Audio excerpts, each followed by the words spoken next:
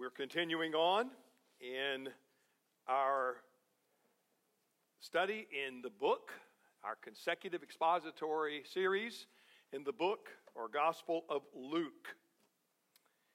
And the title of the message today is The Forerunners. And our scripture reading comes from Luke chapter 10, verses 1 through 16. Hear now with careful attention and appreciation the word of the living God.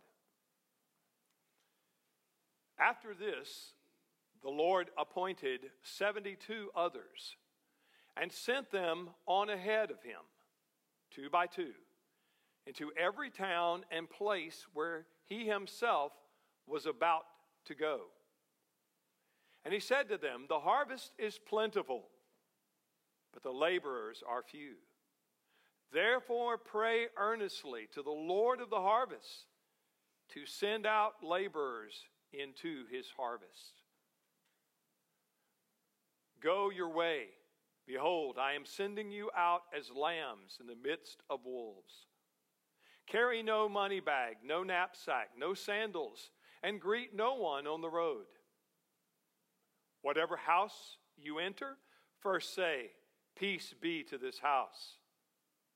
And if a son of peace is there, your peace will rest upon him. But if not, it will return to you.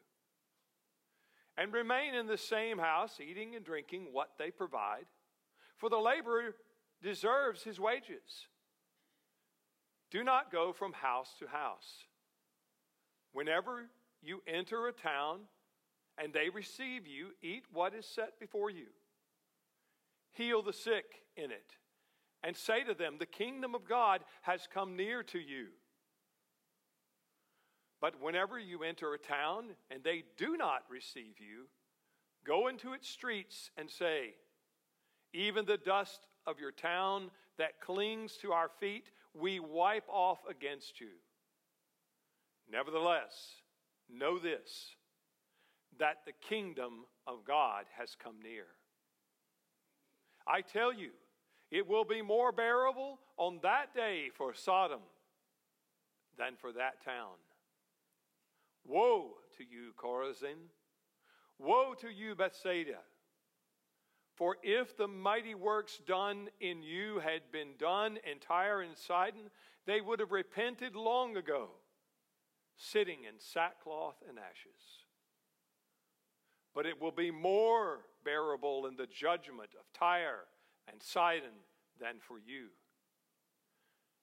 And you, Capernaum, will you be exalted to heaven? You shall be brought down to Hades. The one who hears you hears me, and the one who rejects you rejects me, and the one who rejects me rejects him who sent me." The grass withers, the flowers fade, but the word of our God will always remain. Praise be the name of the Lord. Amen.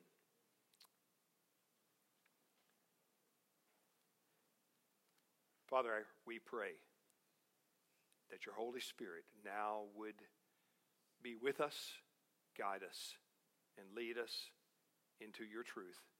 And we pray in Jesus' name. Amen. Well, last week we reached a major transition in Luke's gospel. This is the hinge, or what some people refer to, the hinge. And it goes all the way toward the very end of his gospel. This is the huge turning point. Jesus has twice, as we saw last week, told his disciples previously in chapter 9, verse 22, and in chapter 40, verse 44. In both of those instances, he told them that he was going to die. He was going to be taken by his enemies and be crucified. But now, the road to his destiny is getting nearer and nearer. And Jesus has begun to make that turn and travel down the road that will lead ultimately to his rejection, to his death, and in time, through his resurrection and ascension to the Father again.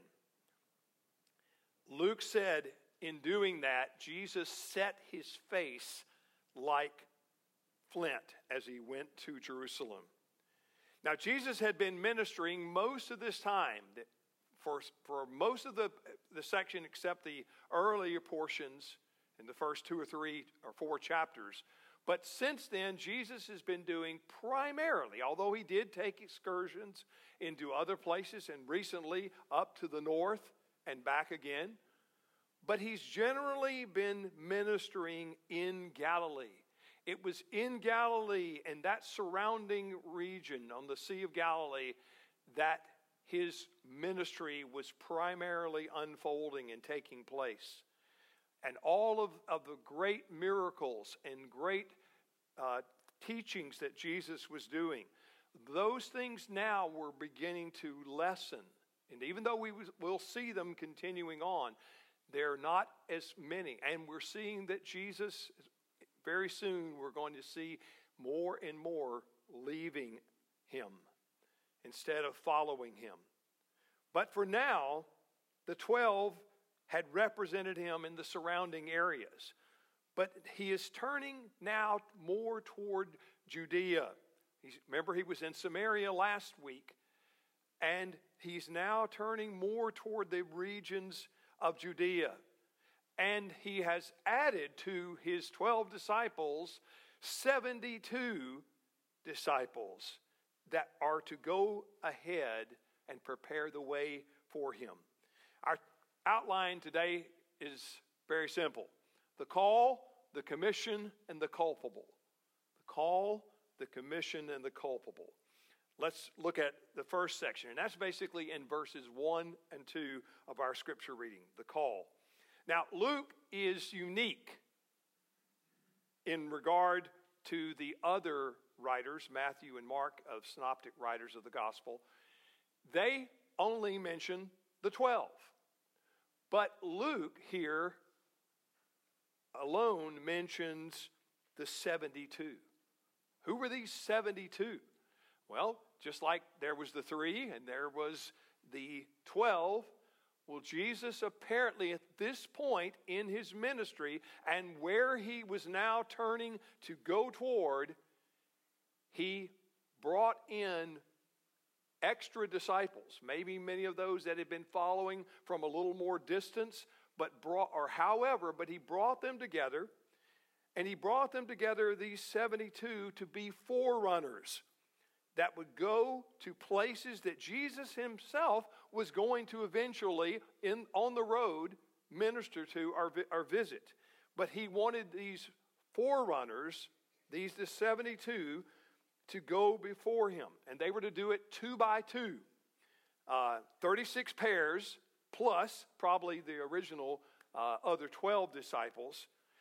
And they were being sent out by our Savior. Now, it's interesting, they are sent out in twos. I remember Noah, the ark in twos. Well, this is in twos also. This is also a reality. Maybe the reason for that was a lot of the same principle that you have when it comes to military guys that end up digging foxholes. That's not a place you want to be, but if you are there, what do you usually want to be with you? Somebody else.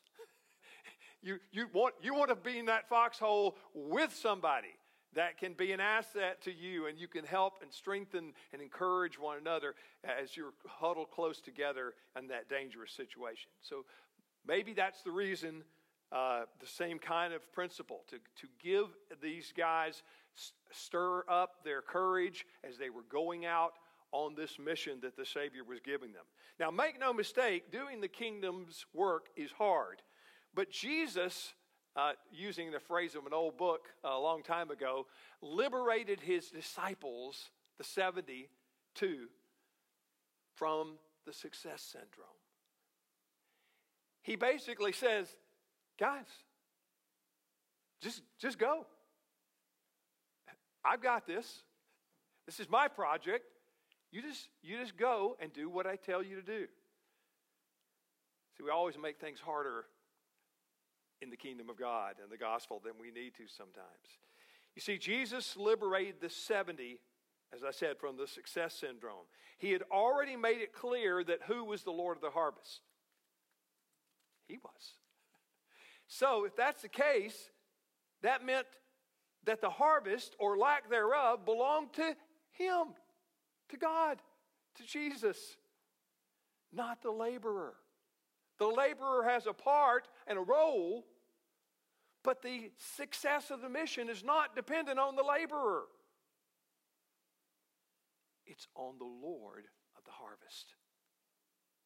Jesus puts it all on His own shoulders and those of His Father. You see, the 70 didn't need to stay awake at night worrying or whether about their efforts, whether or not they would succeed. That was God's job.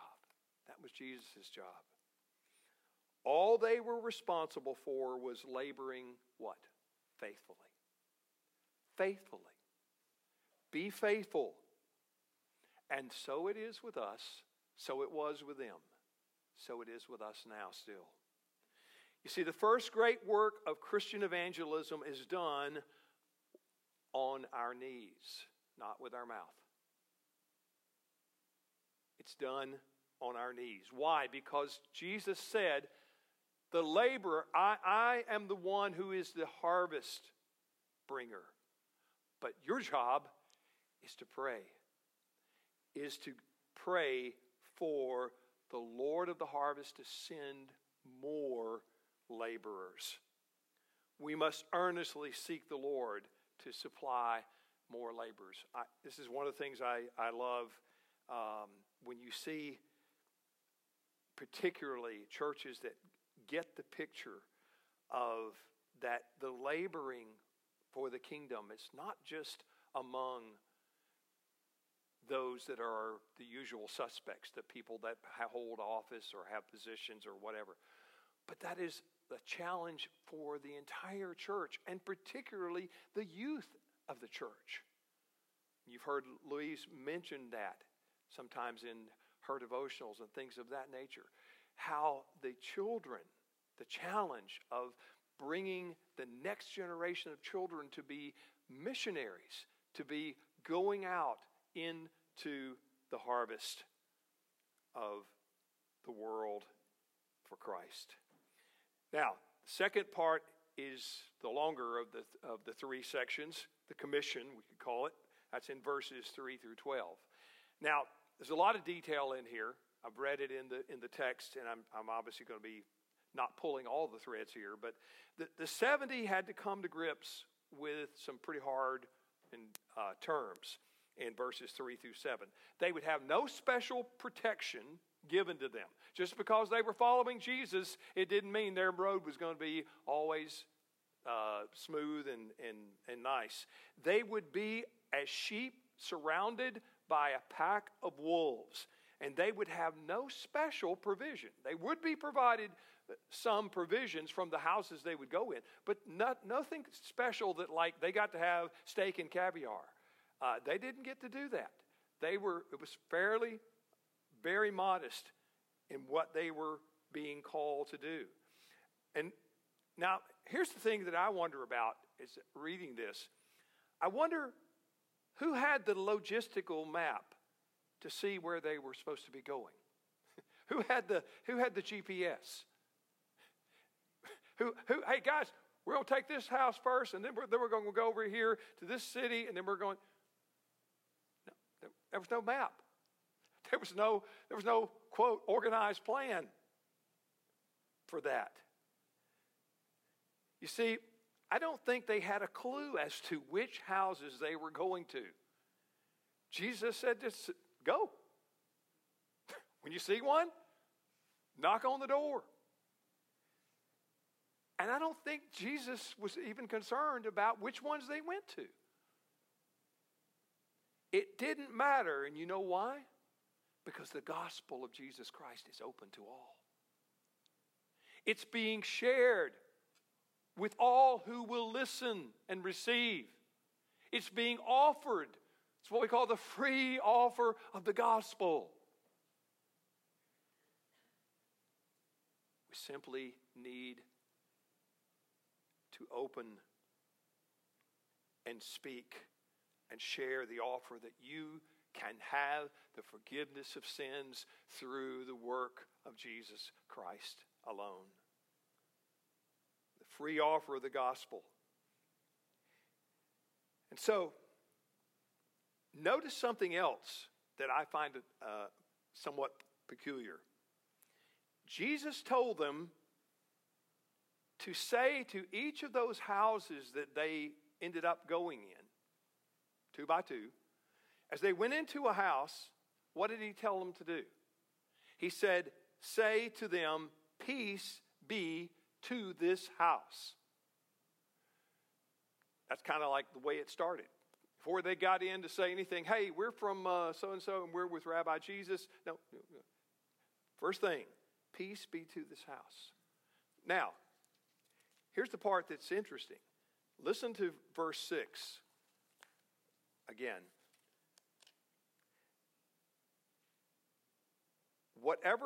Verse 5, whatever house you enter, first say, peace be to this house. And if a son of peace is there, your peace will rest upon him. But if not, it will return to you. Now, what's that saying? Do you see the casting the blessing? He's simply saying, look, go and give that blessing, pronounce that blessing on this house and whoever is in it. And if they receive it, great. It will be so. Because they're a son of peace. Would be another way to say it would be a son of God. But he said, if they don't receive it, if they slam the door in your face and say, get out of here, we ain't got time for you and that Jesus stuff. What he says is, it's going to bounce back. And you don't have anything to do with that. Just simply go with pronouncing the blessing. And if it doesn't come back to you, if they don't reciprocate, don't worry about it. Because you know it's time to ramble on. How do you know? Because they didn't give it back. They didn't reciprocate. So it's time to move on. Simple as that. How many times have you tried to evangelize and witness to somebody and you just keep trying to come up with a new angle, and you tried this and you tried that and you just keep going? At some point you probably need to say, okay, it's on your head, I'm out. You see, Jesus told the 70, he went on to say that they were to travel light. They were to be dependent on others to provide for their needs. But what was the direction about shaking off the dust from their feet if a home did not receive them and provide for them? Well, that was the customary devout Jews shake off the dust, that expression. Basically, it was when they were around heathen, Romans, Gentiles. So basically, you wanted to,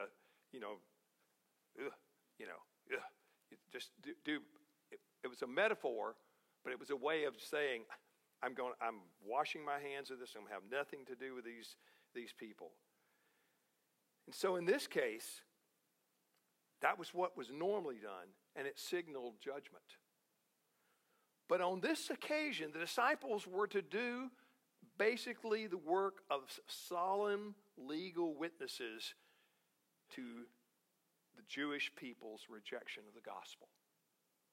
In other words, what they really were doing, and especially if they did not receive their blessing, they were basically saying, okay, you sealed your own doom. They were sealing the rejection of the Jewish people of the gospel. You see, in those days, to reject an envoy of a king was to reject the king. If you were an envoy or representative of a king and they mistreated you as an envoy, that was taken very personally by the king. To reject a king was to invite his wrath under those circumstances. And Jesus announced the consequences of rejecting him as a king. Listen in verse 12 again. I tell you, it will be more tolerable on that day for Sodom than for that town. Now, Jesus said that a city that rejected him and his messengers would face greater judgment than the wicked city of Sodom. Now think about that for a moment.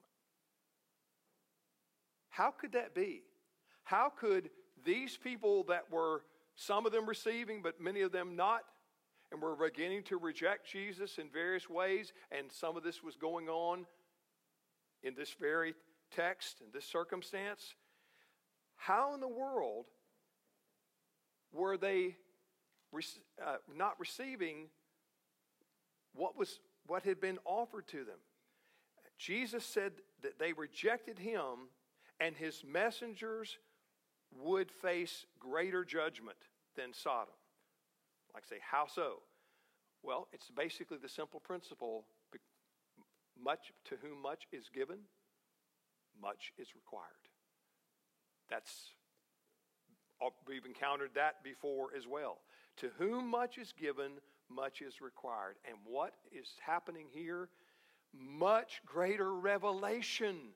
The gospel witness and testimony has been given to this area of the Galilee in the north. They have had the greatest amount of gospel preaching and presentation. They had heard more about the Father and the gospel, and yet they now will be judged more strictly than even some of the wickedness you find in the Old Testament, such as Sodom and Gomorrah or Tyre and Sidon. They didn't have as much understanding or knowledge. There was wickedness and it was judged, but theirs would be greater because they had greater opportunity, and yet they rejected it. And thus the culpable, that's in verses 13 through 16. On the north side of the Sea of Galilee, there's a triangle. Not literally, but there's a triangle. And in that triangle is Capernaum. And then, let's see, in the triangle, over here is Bethsaida. And then over here, I've got the triangle upside down. But anyway, over here is Chorazin. And you've heard in the scripture reading those towns. Those towns were at the epicenter of Jesus' kingdom ministry.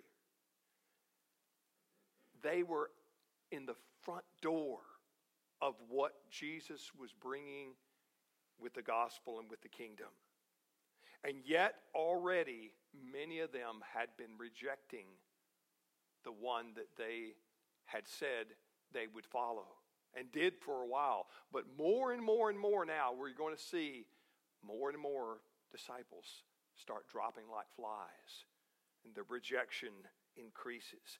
And yet these three were at the epicenter of the ministry of Jesus, and that is why their condemnation and the warning is so dire from Jesus. Jesus cried out woes to all three cities because of their unbelief. However, by the way, this expression, woe, is not quite the same thing as a lot of people might assume that to be another way of saying cursed. Cursed. No, I don't think that's quite the right picture here. It is dire, it is sad, but it is not a outright direction of curse. It's nonetheless conveys a dire warning. And I believe if we could have heard the inflection in our Savior's voice, I believe if we had been there and we had been part of the 72, if we had heard what he said about these three cities, it would have been his voice showing sorrow rather than scorn. He was the Son of Man. Look how he would ultimately deport himself when the time came for him to go to Jerusalem and die and be crucified. How he dealt with those. He showed compassion and sadness over them.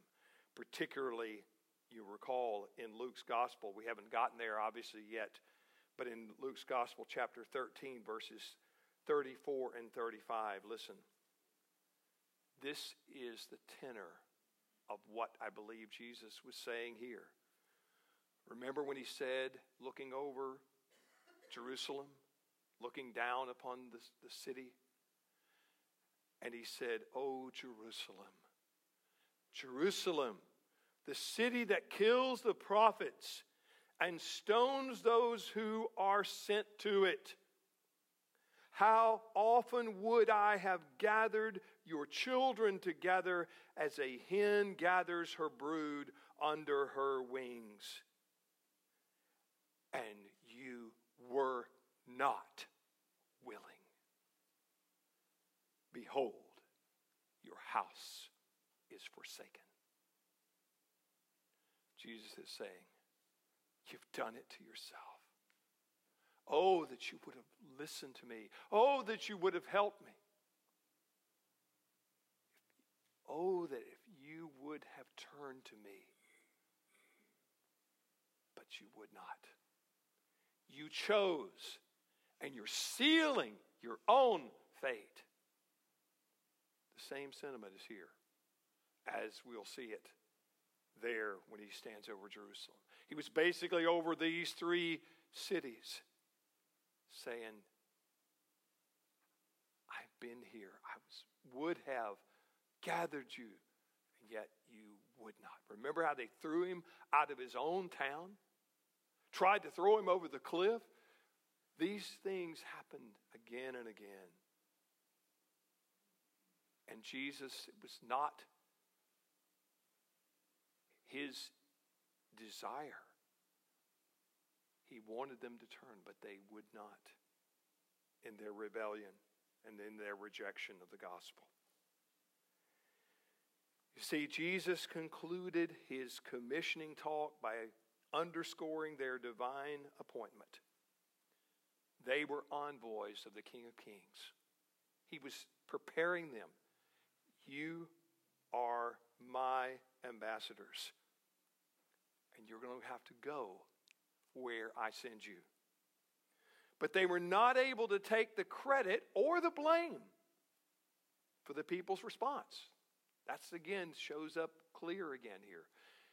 They're not taking the blame, nor do they get the credit. That's always been in Jesus' hands. Again, always has been, always is now today when we try to talk to people about where they are spiritually and whether they know the Savior.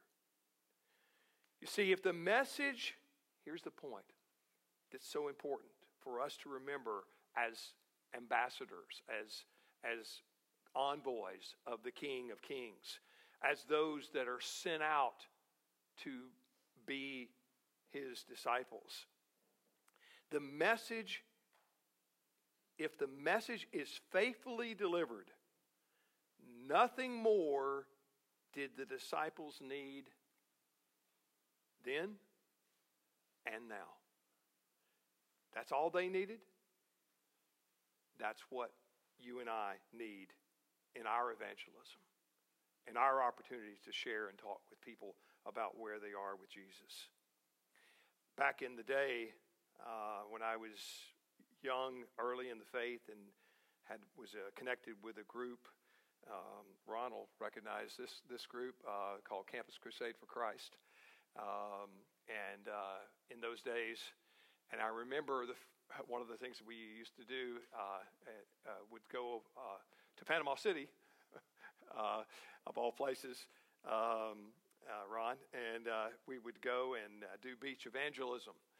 And I remember particularly, and I think I've told you one other time, a part of that story, but trying to do that. And for the most part, I'm sure it was a horrible attempt on my part. It was probably messed up everything that I possibly could mess up. But again, the comfort was, and I did seem to get this point. And I remember after coming back and sharing that night, some of the leadership, brought people up, and they threw me up there. I don't know why, because I didn't know. I was as green as I could be, and I didn't. But there were a few things I knew, and I felt convicted about. And I remember that somehow this had stuck with me, and it stuck with me through the years.